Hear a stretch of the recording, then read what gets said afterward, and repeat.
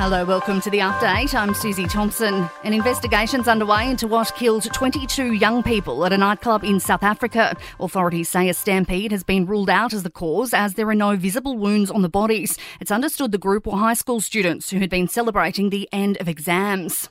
Prime Minister Anthony Albanese is en route to Europe to attend the NATO summit in Spain. Leaders are expected to discuss cost of living pressures, the war in Ukraine and rising tensions with China.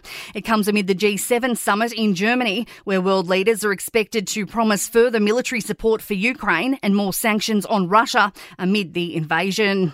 Ukraine's capital has come under Russian attack for the first time since early this month. Up to 4 explosions rocked Kyiv, wounding at least 2 people. A 7-year-old girl was pulled alive from the rubble of a residential building. Russian forces have also captured the key eastern city of Severodonetsk.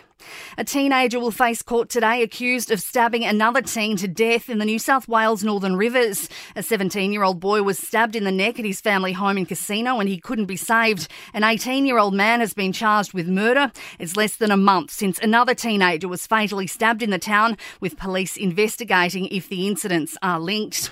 Canadian scientists have unearthed a rare woolly mammoth specimen believed to be around 30,000 years old. The baby female mammoth has been named Nunchoga, which means big baby animal in the local First Nations language. First Nations Heritage Director Debbie Naganos told the BBC the remains must be treated with respect. To the elders, it's their relation. It came from Mother Earth. It's been there for a long time. They were trying to calculate how many generations back were connected to this baby, and it was close to 14,000 generations. We were sharing the earth with the babies.